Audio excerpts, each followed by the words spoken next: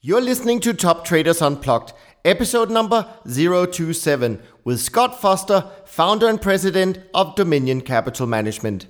This episode is sponsored by Saxo Bank. Imagine spending an hour with the world's greatest traders. Imagine learning from their experiences, their successes, and their failures. Imagine no more. Welcome to Top Traders Unplugged, the place where you can learn from the best hedge fund managers in the world so you can take your manager due diligence or investment career to the next level. Here's your host, veteran hedge fund manager, Niels Kostrup Larsen.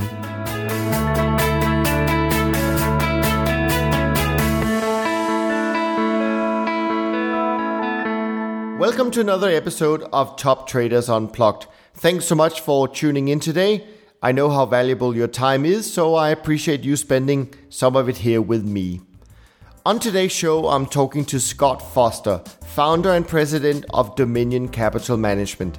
Scott is the first person that I've come across who managed to combine elements from philosophy, psychology, and magic into a disciplined trading strategy which focuses on finding the universal truth in human behavior and apply them successfully in the financial markets. This is truly an educational journey which keeps surprising right to the end.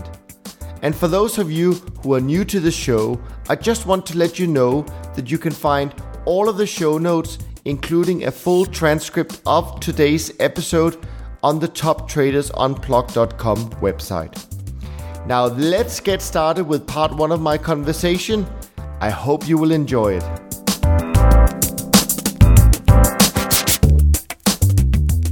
Scott, thank you so much for being with us today. It's great to have you here. It's good to talk with you, Niels. Fantastic. Now, the first thing I noticed in preparing for our conversation today is, in fact, that you're celebrating your 20th anniversary as a firm. So let me start by congratulating you on a very big milestone in a business where only few firms can say that they have successfully been navigating the financial markets for 2 decades. Well, thank you. I didn't think we'd make it at times. No, exactly, yeah. Now, I know that behavioral finance has become a bit of a buzzword these days and that it draws on philosophical and psychological elements, but my understanding is that these things probably did not come to you as theory, but more as a natural element in your upbringing as a child, since your father, if I'm not mistaken, taught philosophy. And I assume that this is where you got your initial inspiration or curiosity in life to pursue something that, in a sense, has become a very important part of your journey and the way you approach trading and life in general. So I'd love to hear much more about this, as it's not a common background, I think, of a successful trader and fund manager. And if we didn't just throw the fact that you're also a magician into the mix, I think we have the ingredients of a fascinating conversation.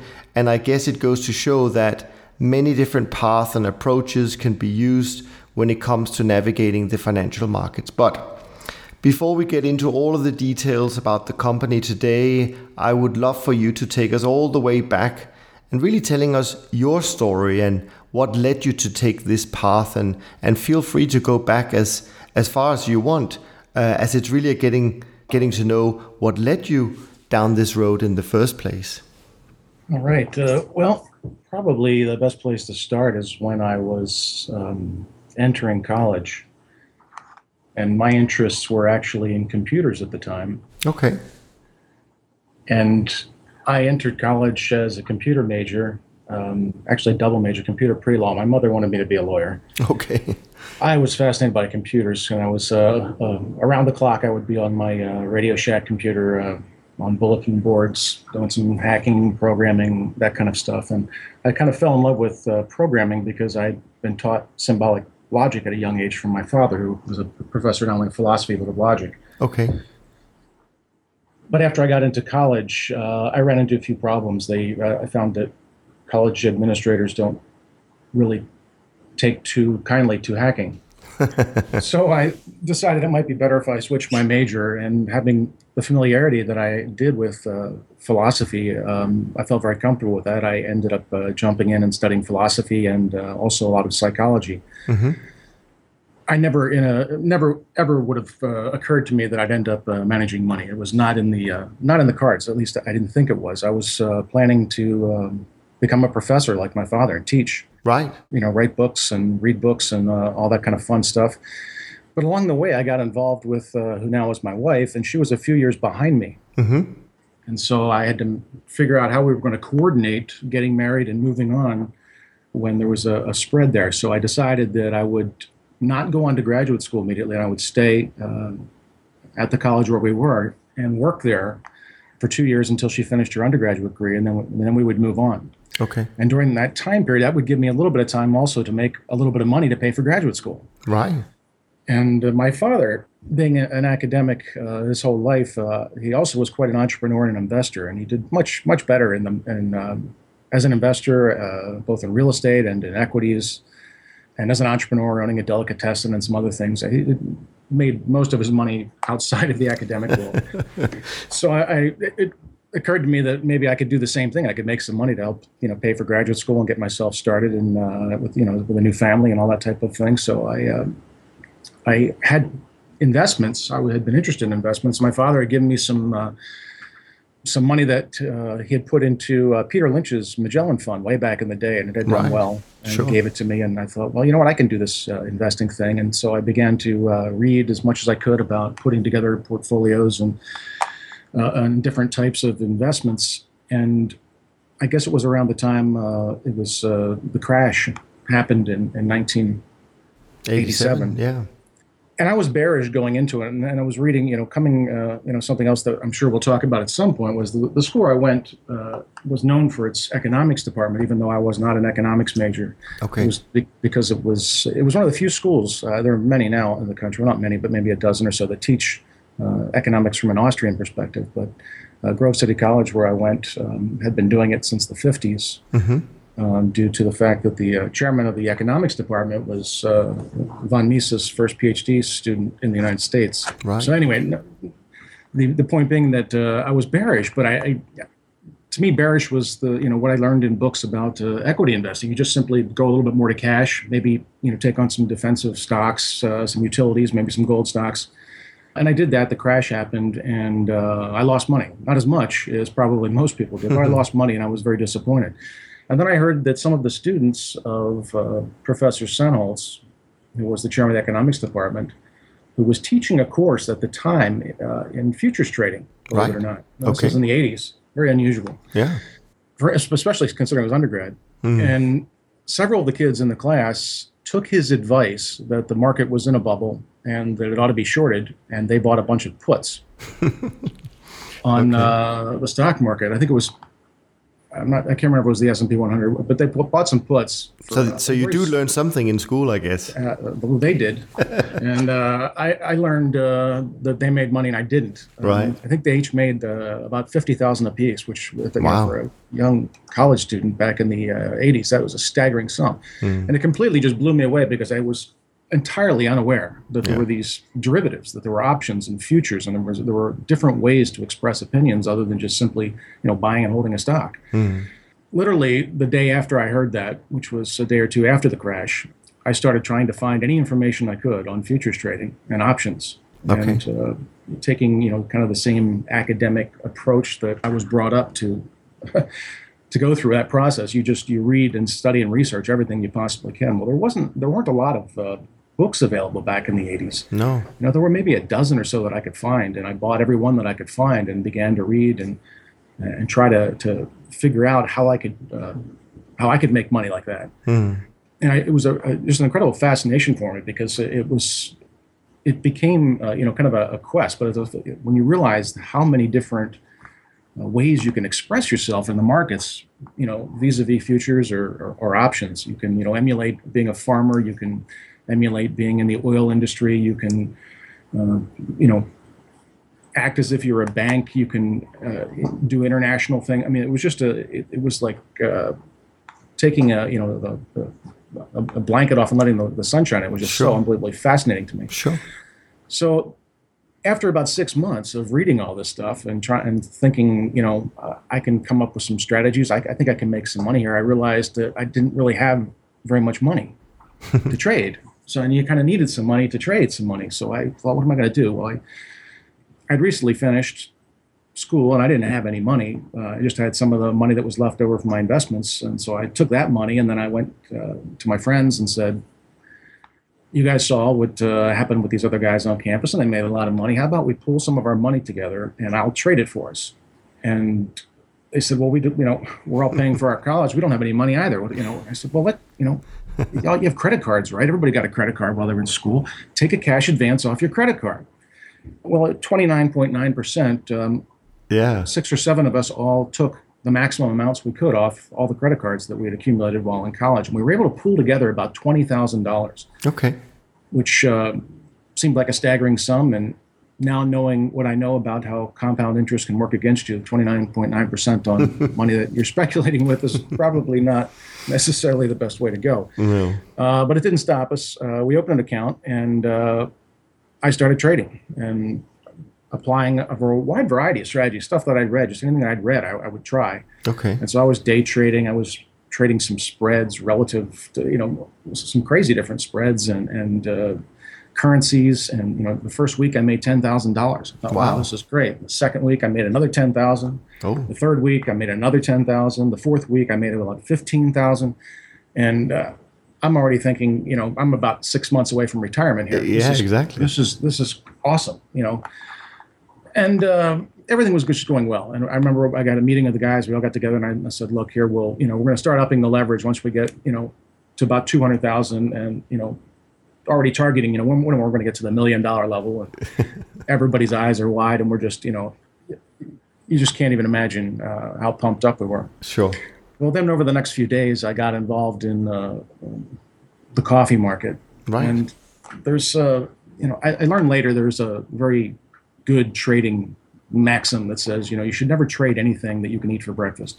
Right. And that means you probably ought to avoid coffee, cocoa, pork bellies, eggs. Well, I guess pork bellies and eggs aren't around anymore, but cocoa. I mean, these markets are very, very difficult and erratic, and they're very closed and very specific, and they can be traded, but they often surprise novice traders on how they trade. Sure. So the market was rallying, and I'm reading any news stories that I can get, and I'm trying to figure out, I've been tracking a lot of commodities for almost a year, trying to understand their nature and their historic price ranges and all this. And coffee had a spike up. And I thought the coffee fundamentals that I've been reading for the last 6 months were bearish. And this was, the spike was on a rumor that there was going to be a Brazilian dock worker strike. Right. But everything I could tell from what I had read was that it was illegal for them to strike. The government actually has to give them permission to strike or something along those lines. And they had said that they would not do that. Okay. So I decided to go short the coffee market. And I can't remember how many contracts I went, but I know it was the most that I could do with the margin I had available. Okay. Which was another money management lesson I was to learn was not good. I think I was. I think I did some cocoa too that rallied in sympathy, but mostly it was coffee. I was short a bunch of coffee, Sure. and the market just was going, up a little bit, down a little bit, up a little bit, down a little bit. And this was, you have to remember, this was back 1988, Right. Long time ago. So there's no internet. Very few people have quotes. I think I was trading through Jack Carl at the time, and they had this phone. You could dial in with a touch tone phone. Okay. And if you typed in like a couple of symbols, it was the commodity code, and then the month of the contract, like a synthesized computerized voice would rattle off the open, high, low, close of where the market was. Yeah. So my method of watching my positions was about every 10 minutes I would call, and then I would chart it on paper where everything was going. So Sure.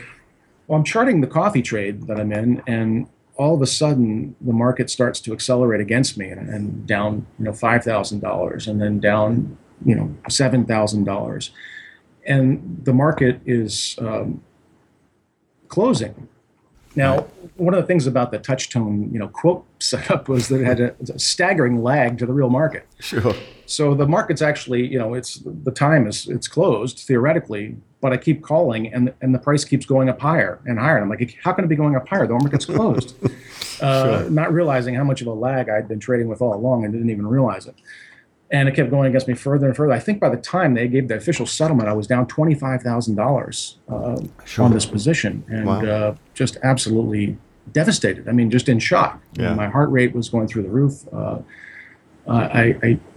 And so I was scrambling. It was so difficult to get information back then, and trying to, call up the brokerage and say, what are the news stories, what's going on, and so forth. And I was finally able to dig up a few news stories later in the day that were talking about what had happened was that apparently the government gave the Brazilian dock workers a right to strike. Okay. And so they were projecting, coffee was going to go so much higher in London. And I did the conversion and tried to figure out where that price was that they were projecting. And I turned 6 shades of green because it's not only going to, cost me more money, it's going to wipe out the entire rest of the trading account and go deficit. Right. So, literally in a span of, 48 hours, I'm on the top of the world thinking I'm the next Paul Tudor Jones. I am, the answer to trading. Yeah. And then I'm practically can't breathe. And I'm thinking these guys, my friends are going to kill me. I'm going to have to go to family members to bail me out. I owe all this money. Why didn't we pay some of the money back to the credit card company after we doubled the profits? And questioning everything. And Sure. Up to that day, I don't think I had ever had a sleepless night in my life. Right. When I was in college, I never pulled all-nighters to study. I wasn't that engaged to do that. I mean, it was being a philosophy major, when you grow up in that world, you kind of, the material. Exactly. Yeah. So you don't have to worry too much about that. But I had a sleepless night. I literally stared at the ceiling and listened to my heart just race and thinking, what am I going to do? I have just destroyed my entire life. I'm never going to recover from this. Yeah. Well, the next day I get ready for the coffee open, and fortunately it doesn't open in the U.S. as high as it had opened in London. It had already kind of opened and sold off a bit in London, but it was still a nasty gap higher. And it ended up wiping out everything in the account except for about $10,000. So I think we'd run the account up. I'd run the account to, I don't know, somewhere 60, 65,000, something like that. And so it wiped out everything except for 10. So I had to then get on the phone and call the other guys who so graciously advanced money off their credit cards to me in, waiting for the checks to come in the mail. I thought they were going to kill me. These were, good friends of mine. Sure. They were okay about it. They said, look, there's still $10,000 in the account. I mean, you took 20,000 and you ran it up. Well, just take that money and run it up. Okay. And I thought, hey, yeah, I can do that. I just won't trade coffee anymore. So I did. After a couple of days, to get my head together, I went back to the drawing board and began to look at the trades I had been analyzing, and a lot of the trades that I was doing at the time, aside from outrights, I was doing a lot of spread relationships. They made sense to me. I could understand more relative value than I could absolute. That seemed to be a lot more predictable. Whether you're trading hogs against cattle, or feed against the cattle, or cotton against soybeans, where back in the day they actually competed for planting, which they really don't anymore. But Sure. And currencies against each other, and all that type of stuff, crack spreads.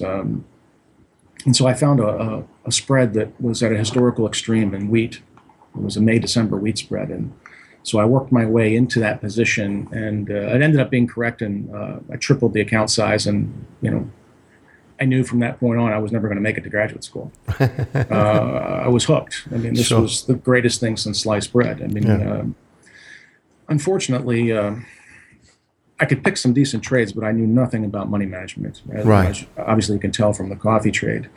So I managed to, put myself in multiple difficult situations. I think maybe it was the next month after that, after I had recovered and then built the account up some more, I found another spread that I thought, and I wasn't just doing the spreads, I was kind of trading around stuff at all, buying a few currencies here and there and just day trading in and out and doing a lot of things. And then I'd build these big positions in spreads when I really got a conviction. Sure. Because I really felt that they were going to revert back, or they were going to go. And I got involved in a copper spread, a May-December copper spread that was as a huge extreme. The front month was trading, I think it was around 14, 15 cents over the December, which at that point was it was out there. I think the all-time historical extreme at that point maybe was 17 or 18 or something like that. Okay. So I was trying to build a position, expecting it to go to contango, to have this thing go all the way back to where the December would have been premium to the May. Sure. And so I was building a position, and then it went maybe 6 or 7 cents in my direction. I thought, oh, this is great. I'm gonna pyramid this. So I put some more on, and then it started to go against me. Which then I was losing money at double the speed because of my brilliance of increasing the position size. Well, it started to go against me, and it just kept going against me, like day after day. And it was unbelievably, I get that same feeling back, the coffee feeling, even though it wasn't coffee. I was sick to my stomach. It just, every day it was like pain. I would go against me another 25, 30 points. I'm thinking, this can't go any further. And then it stabilized for a few days, and I made another brilliant move. I decided to increase the position because then it would take me less to get back. To at least break even. So I added a few more onto it. And then literally the next day, the spread had an outrageous 200-point move against me, followed by more. I think ultimately the spread peaked at about 20 cents premium the May over the December, which was, I think, an all-time extreme. I don't know since then, but at that point, I think it was an all-time extreme. And I couldn't take the pain. And literally, I dumped half of the position, which was quite large at the time. I dumped half the position. And then the very next day, it started moving in my direction. And after, I don't know what it was, 3 or 4 days, I got back half of all the money that I was down, which was quite a bit, because I just couldn't take the pain anymore. I bailed out of the position. And then sat and watched it go in my direction. I think it was like the next 17 days in a row. Wow. And it literally went to contango. The December went premium. I don't know if it was full, but it went premium to the May. And I would have made it just a staggering amount of money.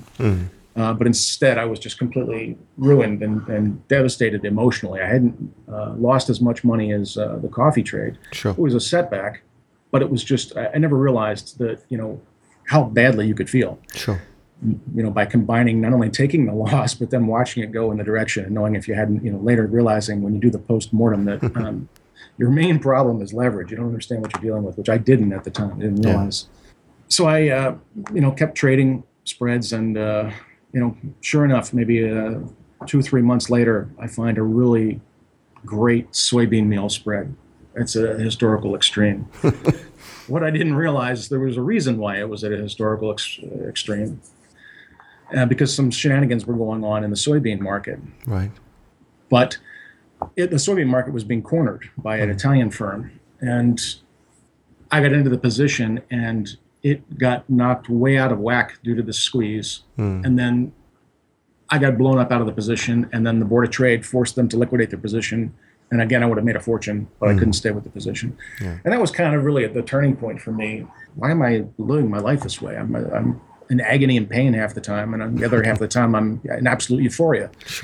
And after that trade, I realized there's got to be a better way to do this. I can't do this anymore. I got to find a way that I can manage. I could sleep at night, and so forth. Were there anyone at the time, Scott, that pointed you in the right direction, or was this all self-taught? Because one thing is to come to a realization saying this is not a great way of doing it, but the other thing is to actually say, well, this is the way I have to pursue it. And sometimes it often helps if someone with experience comes along and points you in the right direction. Was there anyone around you at the time, or was it really just your own curiosity that led you to take the next step?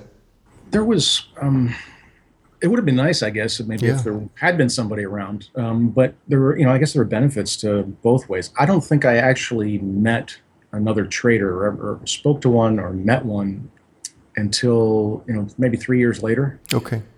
So it was, and a lot, there was very little written about money management and very little written about just, survival. I mean, it was, you learned as you went along. But so I sat down and just said, I consider myself a smart guy. I can figure this out. I can figure out that I should not over leverage. But, it's the beginning stages where you're realizing how internally you're battling the fear greed issue. You just want to make that money. And then you don't realize, as I'm sure we'll get into later when we talk about prospect there, you don't realize the pain side of it and how much more you're going to feel that pain than the euphoria. So I morphed into when I had that happen, that trade, I finally realized I needed to broaden my understanding of money management and also my trading strategies. That I had been slowly getting away from any kind of diversification, both particularly strategically. I kept going more to these bigger macro spread extreme trades. Yeah. Because the payoffs, I had a lot of success with them, and even the ones that I blew up on, I could justify to myself, well, I was right. I picked the right direction, and it was an epic move, and it was just that I needed to do the better money management. But after the soybean meal situation, I said, I thought to myself, I've got to figure out I got to be a little more diversified. I've got to get the money management. And at that point, it became obvious to me that I needed more capital. Sure. And I guess also at this stage, Scott, you were completely discretionary, right? There was no rules as such. Exactly, completely. And so I kind of at the same time, it's ironic that you bring that up. Because I had such a fascination with computers and knew how to program in a variety of languages from years and years and years prior to that, I saw a few advertisements at that time for mechanical trading systems. Oh, okay. So I picked up one of those that had different optimizable things and started to tinker around with that at the same time I was trying to broaden my horizons of looking at different ways of trading and trying to understand money management better. And also at the same time, I realized to do all this, I was going to need more capital. Right. So I talked to the guys who, were still on the hook for the the money. For the credit card. And yeah, exactly. And said, you know what, we need some more capital. This isn't enough. And it's dangerous because if I try to diversify strategically and in markets and so forth, it may ultimately lower the risk, but we don't have enough capital to diversify it correctly, as I saw it at the time. So I said, how about this? How about we form a company where that way we can have some shares to issue of this each of us can do the friends, family, and high net worths that we know type thing, and we can try to get some more capital together. Sure. So we formed this company called the Dominion Financial Group Ltd. Okay. And which year are we in now, Oscar? We're in 89. Okay. Sometime during 89, we formed the corporation, I believe. And we're able to get some more money through that kind of friends and family thing, which is, another one of those things I look back and think, boy, that was not a smart idea. The last thing you want to do is to be beholden to every person you know. Sure. For something that may not go as well as they hoped it, I didn't know the know your customer rules back then, that type of thing. They're, friends and family, where sure. they should support you to the bitter end. But so we raised some money, and again, I was doing all the trading, and we started to diversify into things and become more strategic, and things started coming together. And I think as we started to make money consistently, month after month after month after month, and I think we had made. Instead of making 100% in weeks, it took me, like a whole year to make 100%. But it was being done much more consistently and so forth. Well, kind of in that mix, I kind of got lost in the whole situation because I was enjoying myself so immensely doing this that I didn't, it didn't quite occur to me that my personal life was moving on. I got married. My wife was finished, and we were having a child. Right. And I'm thinking, you know what, this is, we're only trading a few $100,000, and the profits that we're making are just enough to cover, quote machines and fax machines and all the stuff that were accumulating and the office space that I'd rented. And, it's very difficult to run a business on such, even that, was still woefully inadequate capital base to run a trading operation. But I didn't know that at the time. I began to know it once once I started to think about, I can't really, I can't hire people on this, and I can't pay myself more on this, and I can't afford buying a house on this Sure. because we're paying, we still had debt to pay back because I wasn't smart enough to pay that off when I should have. So Sure. we kept expanding. Well, I talked, looking for capital is always a tricky thing. I'm 22, 23 years old, philosophy, psychology, studied, theology, studied, nothing that has anything to do with anything. And I know none of the mainstream firms, nobody's going to set me up or help me out or do anything. So I started asking people that I knew, do you know anybody who's involved in finance or business? And when I was living in, this was in Western Pennsylvania, right, still in Grove City where the small private liberal arts college was. And it's about 60 miles north of Pittsburgh. And so I thought, I'm going to have to go down to Pittsburgh. Pittsburgh's got to have some wealthy businessmen, some entrepreneurs, somebody who can maybe help me because I have no idea how to get to the next level. So I, through a friend of a friend, one of those weird, connections. Somebody knew somebody who happened to have a brother or a friend that went to the same school that I did, and I was trying. I didn't even know what to ask for. I was, somebody that's a trader, somebody and so eventually, somebody happened to know a fella who was in municipal finance in Pittsburgh, who knew a guy who worked at a brokerage firm, who happened to have been one of the few people that handled some futures trading for traders at Pittsburgh National Bank.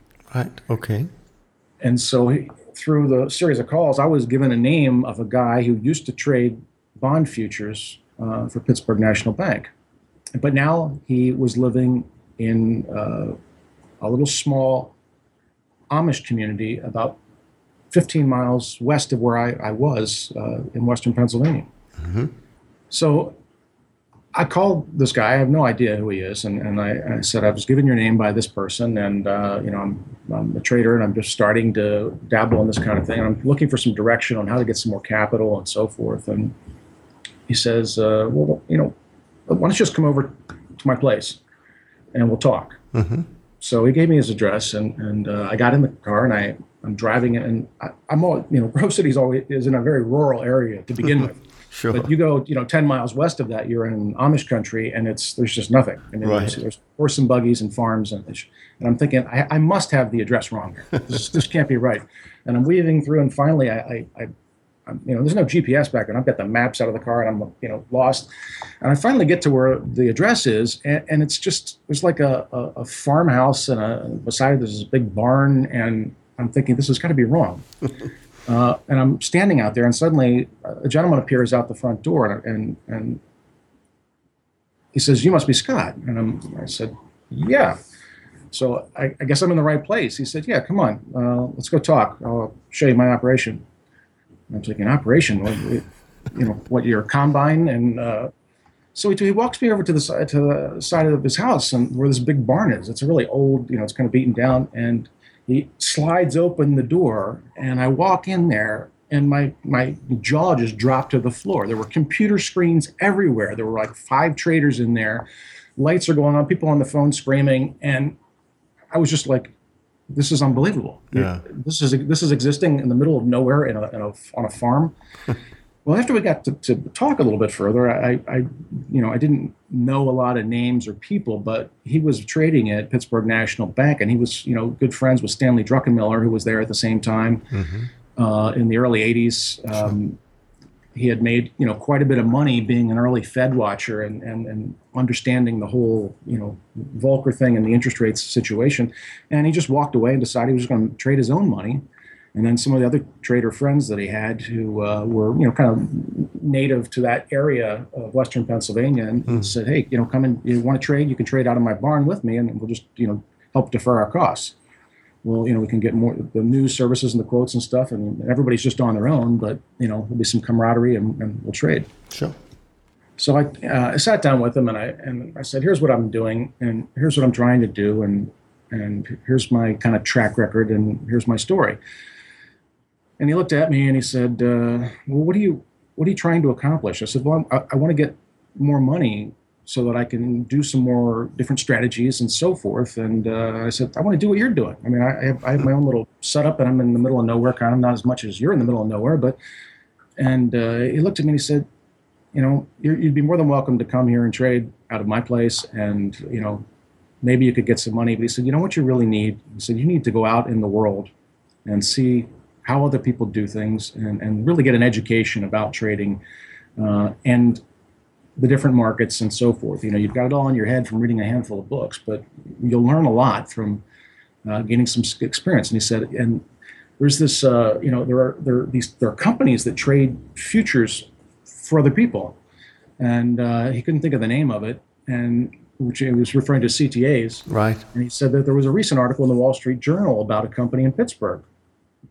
And he said, I actually am good friends with one of the principals of the company. Why don't I give him a call? And maybe you could do some stuff with them, or maybe there's something there, some kind of relationship. Mm-hmm.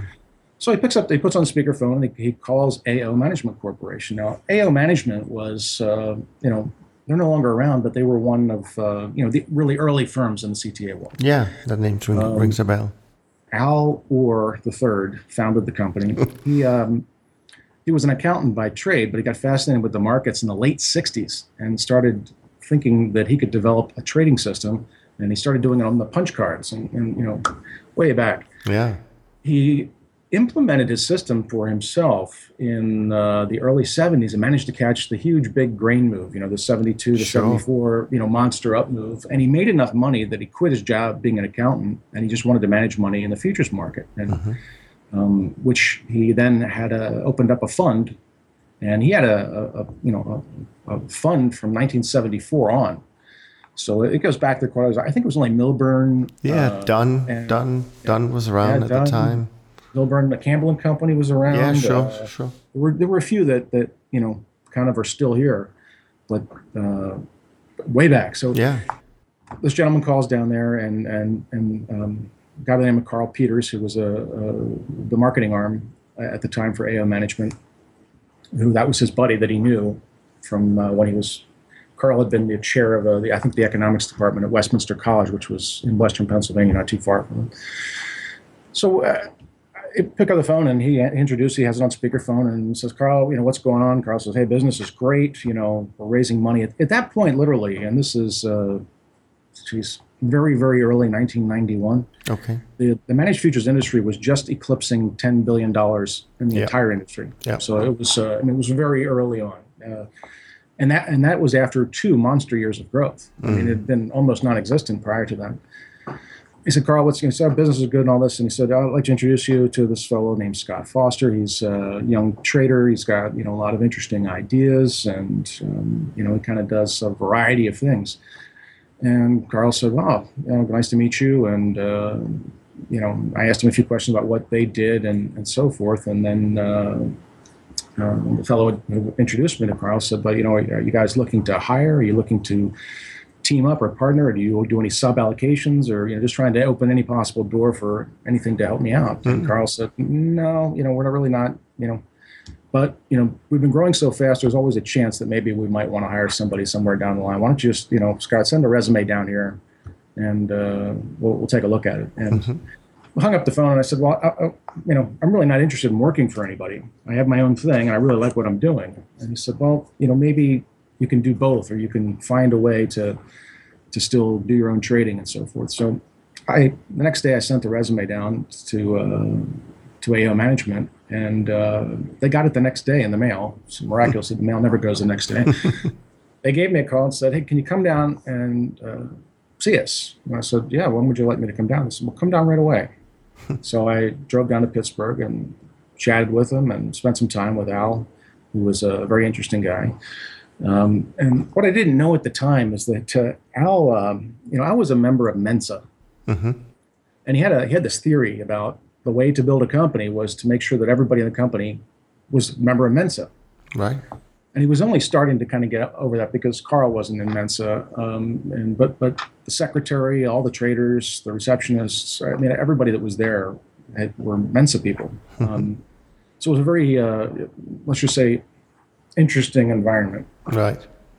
I wasn't in Mensa, but we hit it off. So we had a long conversation, and Al said, "Hey, really, I think, I like what you're doing. This is all very fascinating.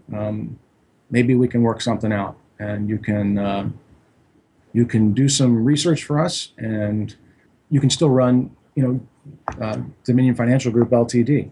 Okay.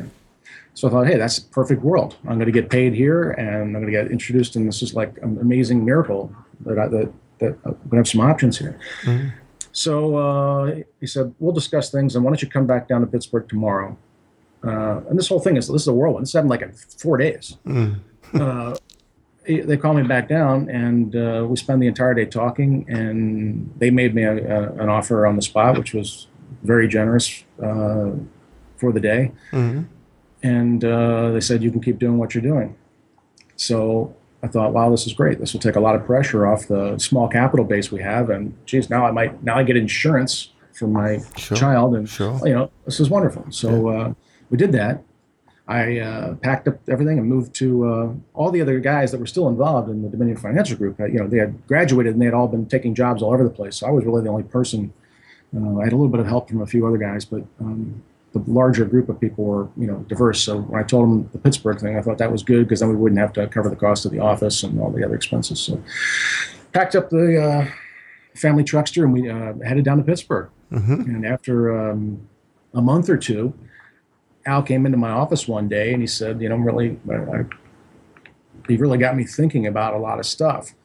Because within the first few months, I had them. They were doing like a single system, and I said, "You really ought to, you got to do 3 systems and do different time frames." And I was introducing a lot of different ideas that just hadn't occurred to him. He was really the only guy doing the research, right? And after so many years, he wasn't, thinking really of new things. And research was a very difficult thing at AO Management. They had a VAX computer. There's a mainframe. He bought a used VAX computer for $66,000. Oh. And, everybody had terminals. And while I was there over the next few years, people started to get PCs, but it was it was difficult to do the research. So he said, I want you to be, I want you to play a greater part in the company. I want you to be a principal of the firm. And, want to give you some more cash and make it more interesting for you. And I want you to stay around. Mm-hmm. And I said, well, if I'm a principal, does that mean I have to stop the Dominion Financial Group? And he said, I'm afraid it does, because, you can't have, conflict of interest. Sure. So I went back to the guys and I told them that, and they said, you just got to go for this. This is your opportunity. And so I did. I became a principal of the firm and I became, I think my title was senior trader. Mm-hmm. And in a very short time, I was, there was Al and then Carl, who was buying into a partnership with Al, and then I was the number 3 guy on the totem pole. So it was a whirlwind. I went from, studying philosophy and literally 36 months later, I'm the number 3 person in one of the 10 largest CTAs in the world. Yeah. I don't know if that stuff happens anymore, but it was it was miraculous. Sure. And it was really a great time period. But then, as everything, as you learn very quickly in the trading world, everything changes. Yeah. And I think the very next year, Al's mother died, Al's brother died, and Al was going through, I can't remember if it was number 2 or number 3 divorce. But he just said, I'm done. I can't do this anymore. I've been doing this for 20 something years, and he had stockpiled enough dough. So he made a deal with his partner Carl to sell Carl the rest of the business, and then the understanding was that then I would get the same deal that Carl had to buy into AO and become a 50% partner. Well, Carl, having taught out at, I think it was University of Colorado or one of those schools, he had an office out there that he was doing. He would live out there some of the times and do a lot of marketing. He wasn't really hands-on in the office. He was just flying around the world playing golf and raising money and writing articles. Because I think he had a PhD in decision sciences from MIT or something. So he had the credibility. But Carl wanted to then move the company out to Colorado. So I thought, okay. And he said, I want you to move out, and all I'm asking is that you look down the road and see how great this is going to be. So financially, I'm not going to dangle huge dollars to get you to make this move, but you can see what's going to happen here. Well, I get out to Colorado and things get dicey. We go into I don't know if you remember, I think it was the 92, 3 early '94 drawdown. Sure. Yeah. That, 94 was a difficult year for sure. Yeah, it went on, and I think Campbell Company lost half of their assets during that time period. I remember the guys coming out to the Colorado office and talking, and everybody was really, I mean, it was just one of those drawdowns that it's just, didn't seem like it was ever going to end. Sure. And that was very destabilizing for Carl. And I wanted to do other things, and we weren't seeing eye to eye on the direction of the business. And I was already developing some shorter term ideas and concepts. And we had this, a lot of the money was this old wirehouse money. It was $100 a round turn. I mean, you couldn't introduce short term trading into it to save your life because it wasn't feasible. So I didn't have an outlet for that. And I decided, I'm just going to go do my own thing. I was missing what I had done before on my own, and now I'd gotten some more experience, and I was looking at the growth of this managed futures industry, and it just was like, this is an opportunity of a lifetime. So I packed up and moved to Chicago, and I found somebody to back me. John O'Brien, who was at the time the president of R.J. O'Brien, who was a phenomenal floor trader back in the 70s and early 80s. I mean, really a force on the floor in a variety of markets. We had become friends from years prior because the RJO was the largest cattle broker in the world. And they had a big ag business going way back. I mean, John's father, was chairman of the CME, I believe, when they introduced the cattle contract in 1965. Right. So they had a big tie to that. Anyway, I traded a lot of cattle spreads, and so I got to know their traders and so forth. And so we would talk on the phone occasionally. And I was talking to him one day in Colorado, and I said, I'm not happy. I'm going to go do something on my own. And he said, well, if you ever do that, I want you, talk to me. So we talked, and he said, later, I think it was a few months in early, I don't know what year we're in now, early 94. Sure. And we came to an understanding after talking. He said, we need to have some exposure to managed futures, and you need some help getting started. So we'll give you office space. We'll handle all the details, and you come to Chicago and set up shop, and you can do anything you want. You can trade any strategy. You can do whatever you want to do. Just with, Dominion Capital was born in 1994, in May, I believe, of 94, originally as a partnership between myself and the O'Brien family. Okay. Which lasted right up until they sold the company in 2007. Oh, wow. Okay. And then I bought the rest of the company back, and at the moment I own all the shares. But it was an amazing time period.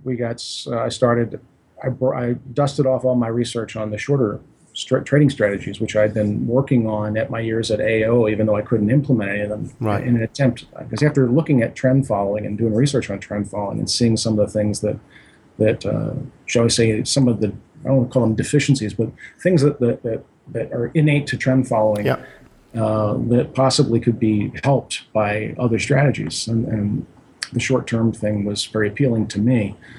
And later I began to realize why I gravitated toward that, but I didn't at the time. It just appealed to me. So I started to do research and everything. And Dominion started trading short-term in 1994.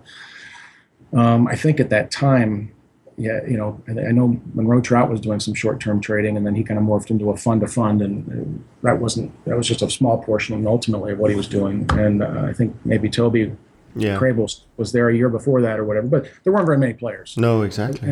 It was pretty new. Yeah. So we started trading in May of 94, and things went well. They went it was a good time to trade, and I think we were up, the first 5 years of trading, we were up double digits 5 consecutive years with no rolling losing 12-month time periods. So fantastic. It went pretty well. And after, the end of 5 years, we were up to about $400 million under management. And I think at the time, arguably the largest short-term trader in the future space, by a pretty good margin. There weren't very many people that there were only a handful of traders to begin with, but it was quite a ride, to say the least. During that time period, and this is more just the historical bent, not all what exactly we were doing and how we were doing it and why we were doing it. Sure. Dominion has just continued on that. We're still doing, the same types of of short-term trading, and a few shifts, just to kind of finish the historical narrative. After having that great 5-year run, something changed, and what I didn't realize the impact of it at the time. It didn't take very long to figure it out, but the euro conversion in 1999 took away a substantial number of our markets, and we were trading what we had at the time. It was called the Global Financial Program. Yeah. So there were no physical commodities whatsoever. I mean, that was kind of I took them out of the portfolio at the beginning simply because, well, one, I wanted to target only institutions. At the time, institutions didn't like physical commodities. Everything was pork bellies, so they only understood financials. And two, nobody really thought that anybody could trade short term. Right. And they were all concerned about capacity. I mean, if you got to even 100 million, I mean, when we got to 100 million, the phone was ringing off the hook. People were scared to death that we were going to implode due to capacity constraints. Sure. So I had a very simplistic allocation scheme. A third went to equity indices, a third to fixed income, and a third to foreign exchange. And unfortunately, the euro conversion, I ended up losing a bunch of our fixed income markets because they all converged to the euro blend. Yeah. And I lost a lot of FX markets. And so the portfolio morphed into not a third, but it morphed into about 76, 77% equity indices. Right. And the rest, which at the time didn't bother me because we were trading equity indices through the 90s was like owning a printing press. They were just great markets to trade, both sides for us. But then when we had the year 2000 kind of implosion, then those markets were no longer so interesting to trade. And yet we didn't have it. The rest of our portfolio was only like 20%. So I realized the portfolio was really out of whack. Eventually, we didn't blow up or anything like that. We just simply kind of flatlined. We had some flat years in there, and that led to the evolution of what we trade now, which is the Sapphire program, which is a more integrated, has an entirely different. I mean, it's, for lack of a better term, it's more fully diversified. But I'm sure at some point we'll talk about. Yeah, we'll definitely get into it. Yeah, absolutely, we'll definitely go into that. No, I was going to say, it's a fascinating story. I really, really appreciate you sharing all those details. I think there's so much to be learned from that, and I think it's so inspirational for many people who listen to it. To hear your story. I want to. You're absolutely right. We're definitely going to talk about Sapphire and all of that. But before we jump into sort of the next part, I want to ask a question which is a little bit off topic. But I think I'm sure you're up for this, and that is the relationship between magic and financial markets, where you could say that reality and perception is reflected in two different worlds, or perhaps not so different. I know you've spent some time thinking about these things, but probably not many people do. Can you share some of those thoughts that you have about these two, on the surface, very different worlds, but quite related? Yeah. I got involved in magic at a very young age, but most of it was sleight of hand. Most of it was what we call close-up magic. Mm-hmm. When I was in college, I was a bartender, and I would do table hopping, go table to table, do magic for tips and so forth. And when you learn how to do magic well, you are forced to become, in a certain sense, a student of psychology. At the same time, I had been studying psychology in college, and it helped flesh out a lot of the concepts of why people are fooled, and what is it about. People think that the hand is quicker than the eye, and it really has nothing to do with speed. It has everything to do with perception, how people perceive things, and the biases they have in their perception. And many of the same concepts you could talk about. You could go through the different aspects of prospect theory and behavioral finance, and you can tie them out to magic if we had enough time. But the most important one, which is it's the way that our brain processes information, the heuristic behind that. We put together pieces of things when we don't have all the pieces, so that our mind can function well. So you see things, when you look at a door in a room from an odd angle, it doesn't look it shouldn't look perfectly square, but your mind makes all these corrections because it knows what ought to be the way that it is, and so forth. So your mind fills in. It's kind of like now in science we have these incredible high resolution television screens, and they Sure. they fill in the pixels even if there's some damage to the CD or whatever. And it's our brain works in that same way. So the way I was able to fool people is that you use the way they interpret data against them, so that they think something is happening or something is going down this path when it's really going down another path. And it's I guess for lack of a better term, you could call it Gestalt psychology, which is that where you have this heuristic, and that helps you to process things.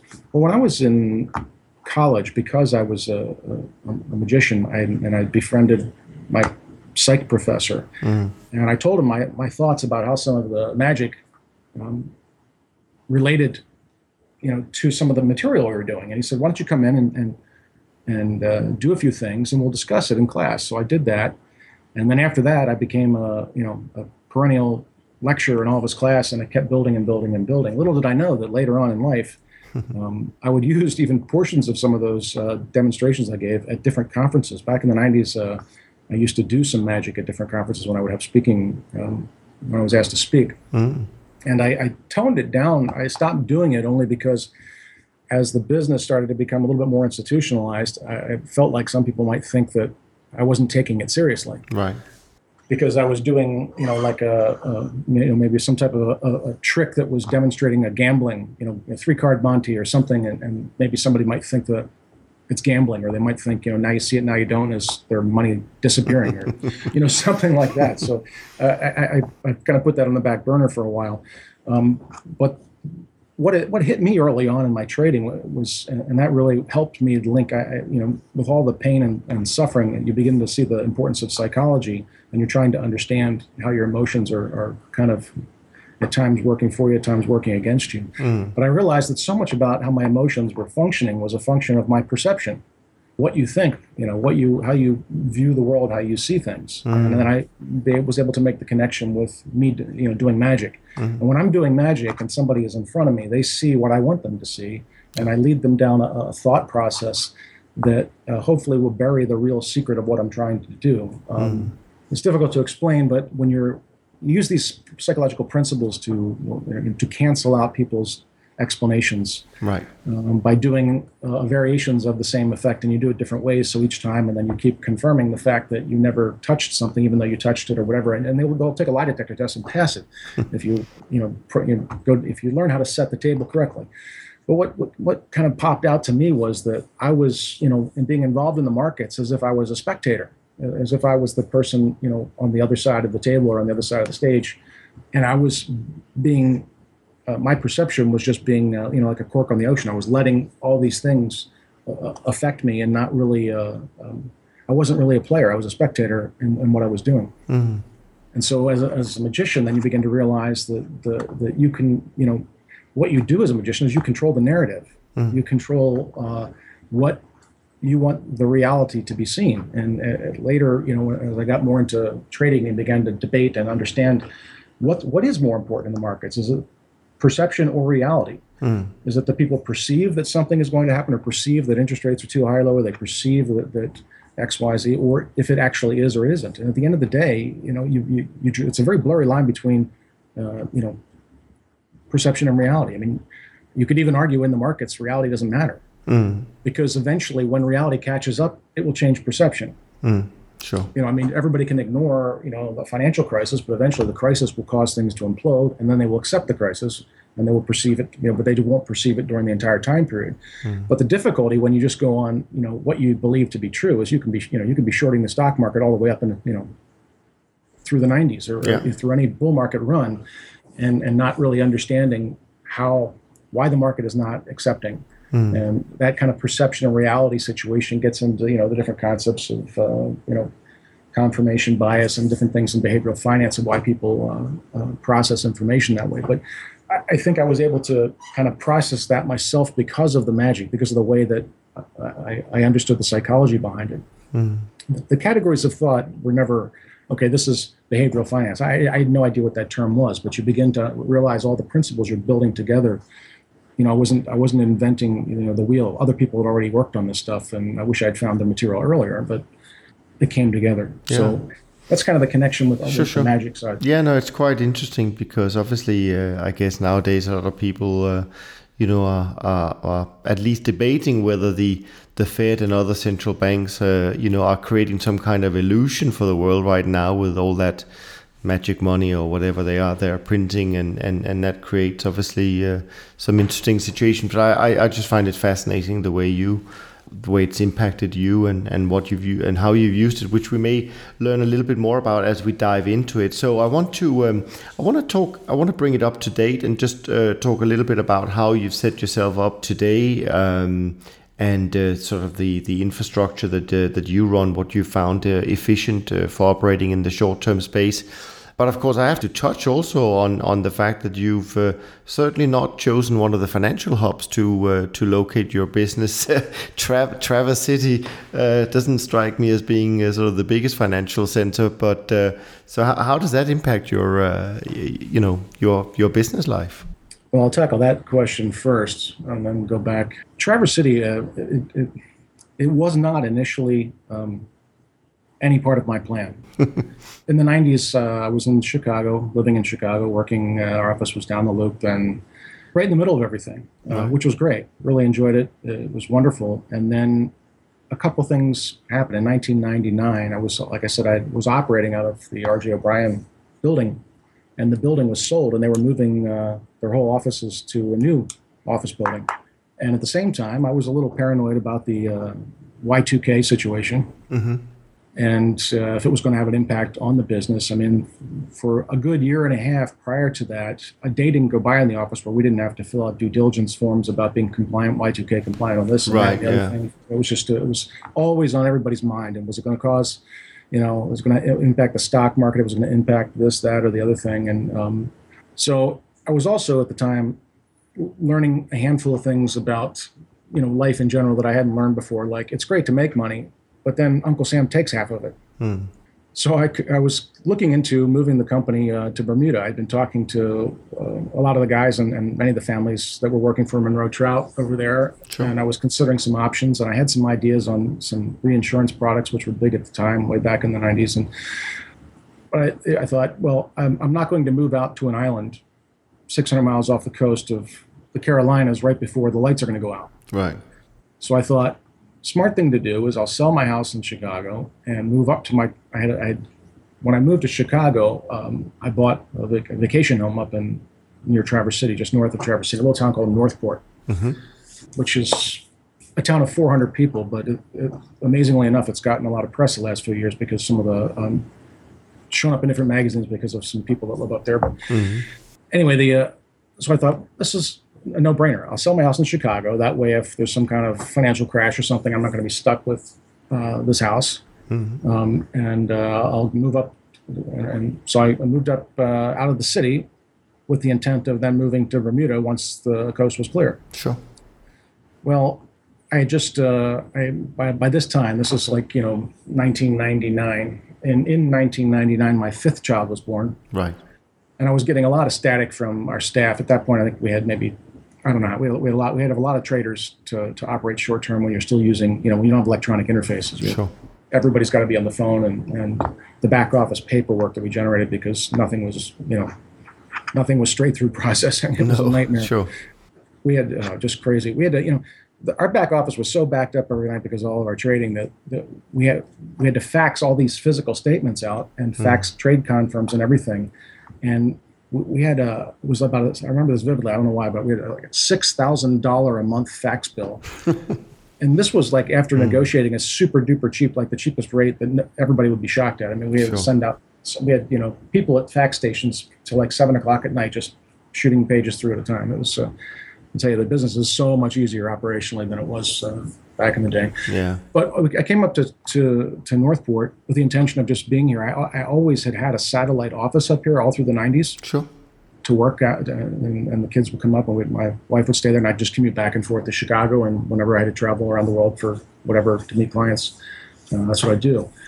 So I moved up here, and then the lights didn't go out, and then I was getting some static, and then right around the same time, I think it was Clinton was pushing hard to close some of the loopholes on being able to leave the U.S. It made it a lot more difficult in terms of how many, the benefits to working outside the country and XYZ.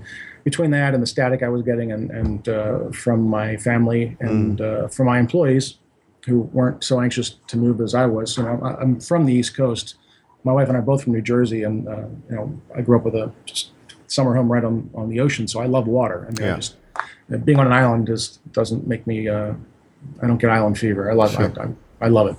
So we ended up just staying, and to this day we don't have a single client in the state of Michigan. But Traverse City is for people who are not from anywhere in the Midwest. They wouldn't realize it. It's kind of the vacation destination and a place where people in, Cincinnati, Chicago, Detroit, a lot of the Midwest cities all had their summer homes for the last, 150 years. It was like, in the East Coast going to upstate New York or something, back before there was air conditioning. Right? And, there's, 27 wineries up here, and there are, 4 microbreweries, and there are downhill skiing, and the sailing and boating is great, and snowmobiling is nice. And, and there's, believe it or not, there's these beautiful big sand dunes and sand beaches, which I never would have dreamt of coming from the East Coast. So I just ended up staying, and I'm here because I want to be here. I mean, we've at times talked about going back into the city. I mean, I worked in Pittsburgh, I worked in Denver, I worked in Chicago.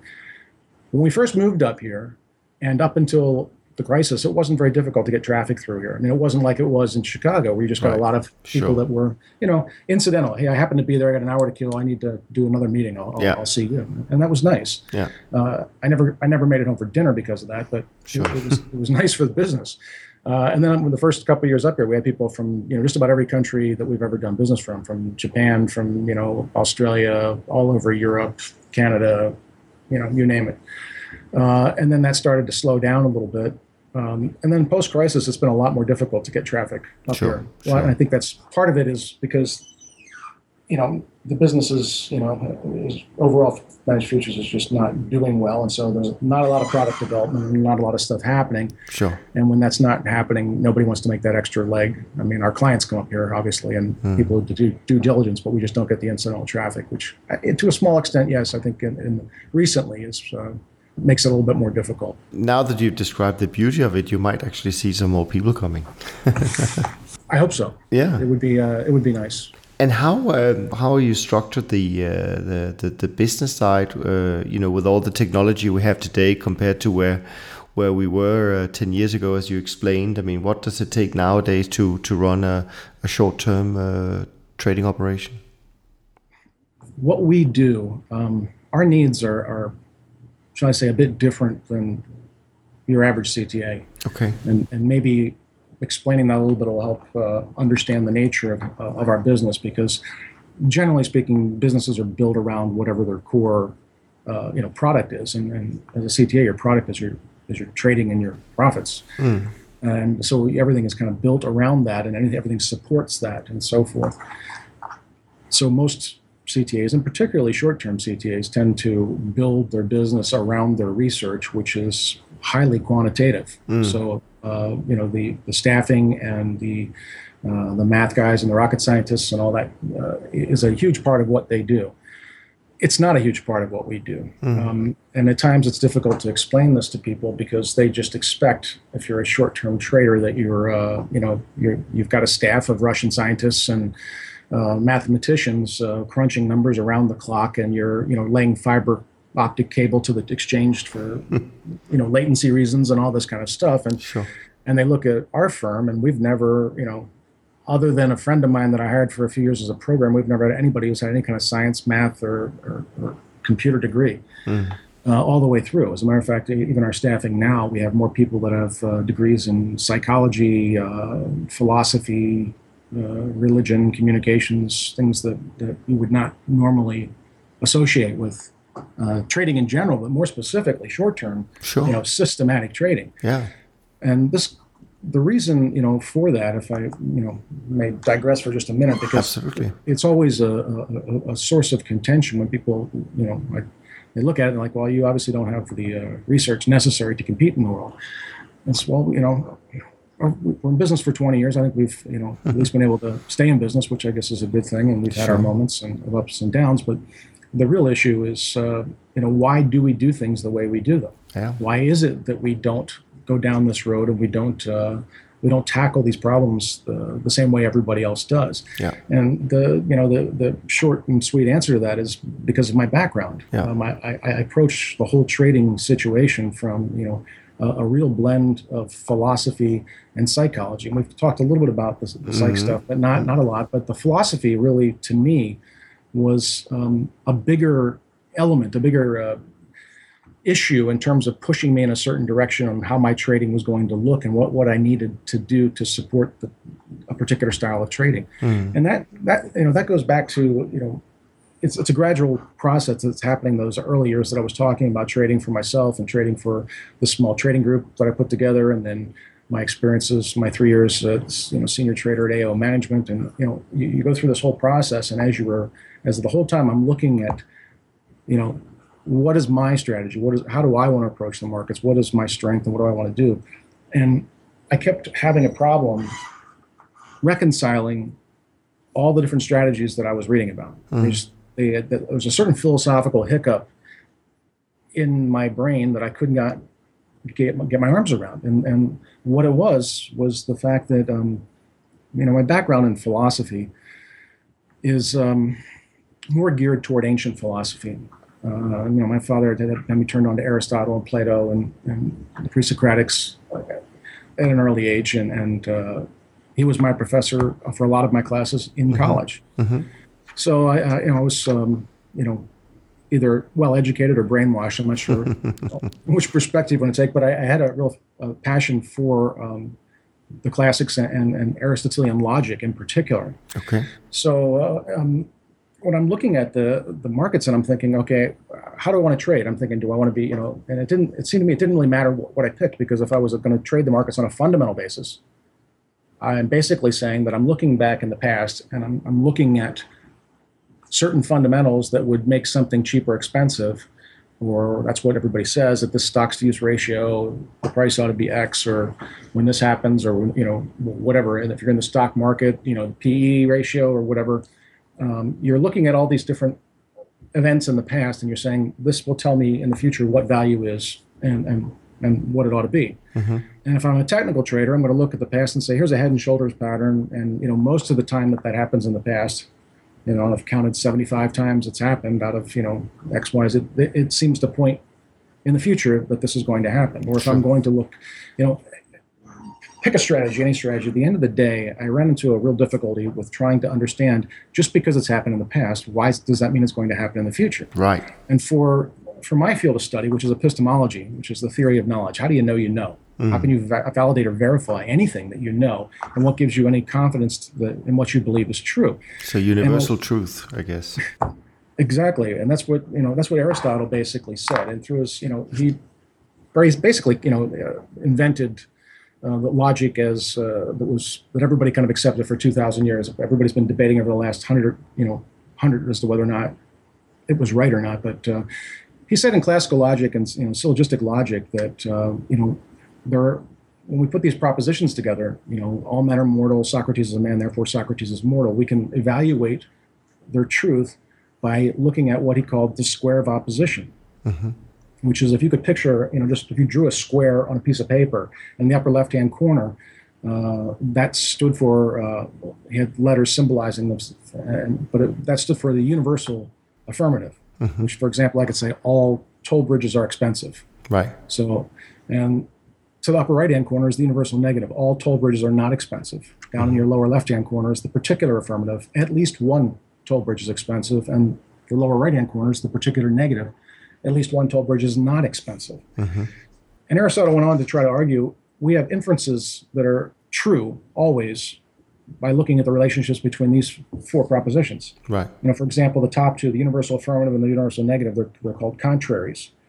They both can be false, but they both can't be true. The relationship between the particular affirmative and the particular negative is a subcontrary, and it's the exact opposite. Both can be true, but both cannot be false. And the relationship between the universal affirmative and the particular negative is, called a contradictory, and they both cannot be true and they both cannot be false.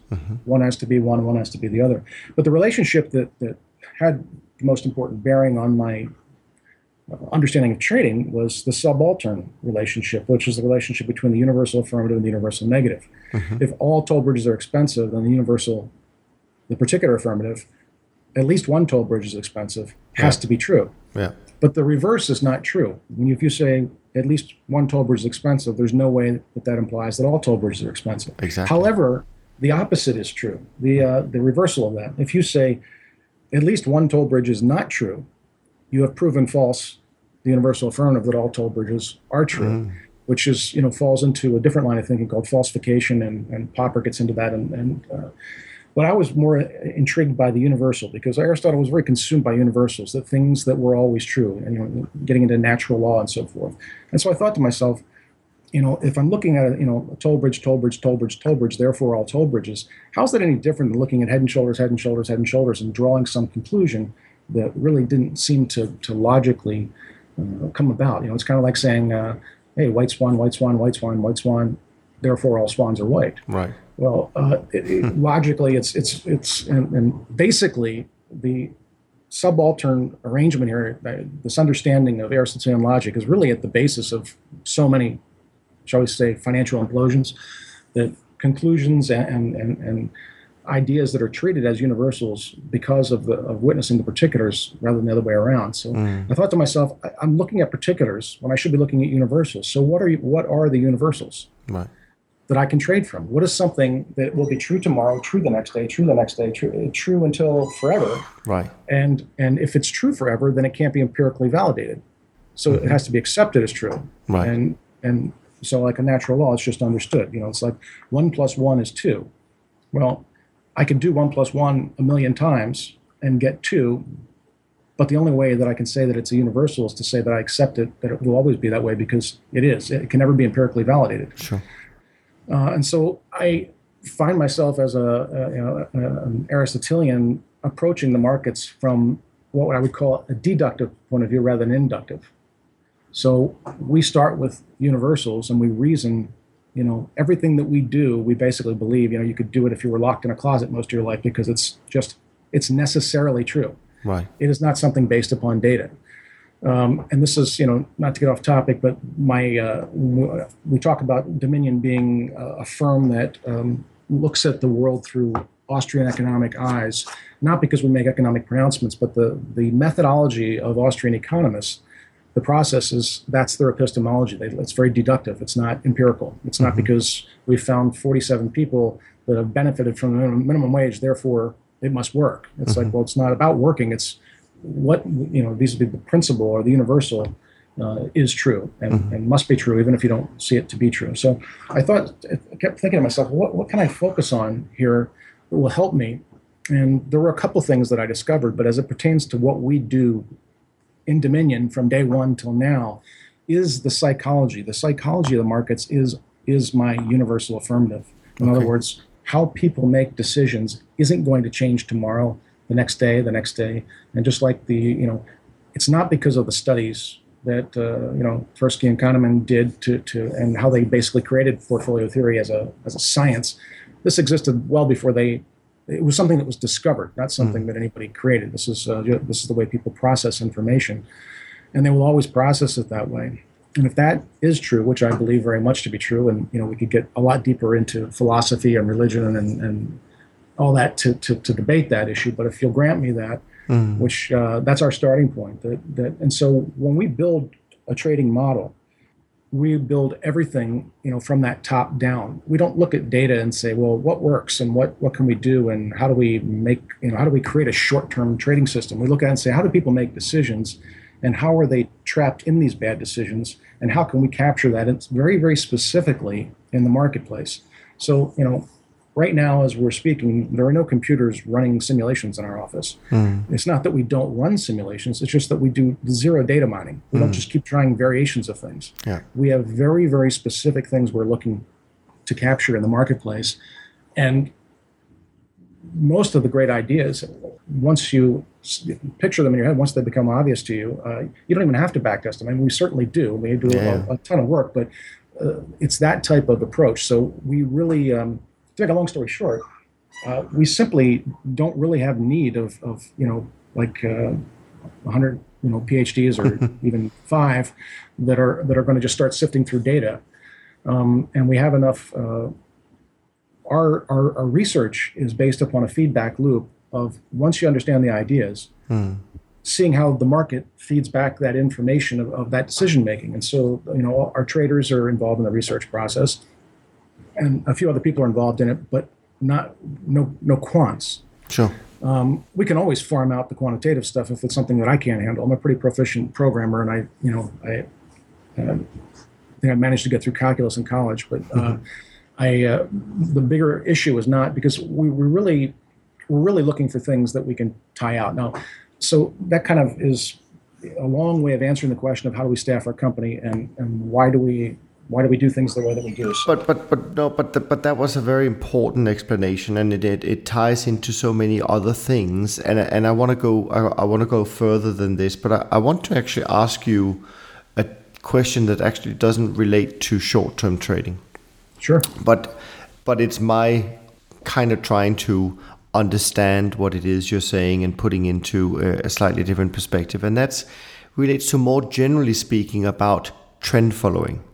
Because obviously, as we know, you mentioned 1994, and I remember seeing all the great guys sitting lined up at a conference in Chicago and talking about a very difficult period, but they were convinced that this was just a difficult period and things would come back. But let me ask you this: trends in markets in general, not necessarily short term, but just generally, is that kind of based on universal truth? Because at the end of the day, trends reflect human behavior, and human behavior will never change. And what we're seeing now then, where perhaps there have been a lack of trends for a period of time, is just part of, a normal cycle. Absolutely. I often express my, I don't say unhappiness, but I think trend followers could do a much better job of explaining what they're doing. Everybody seems to want to be a scientist.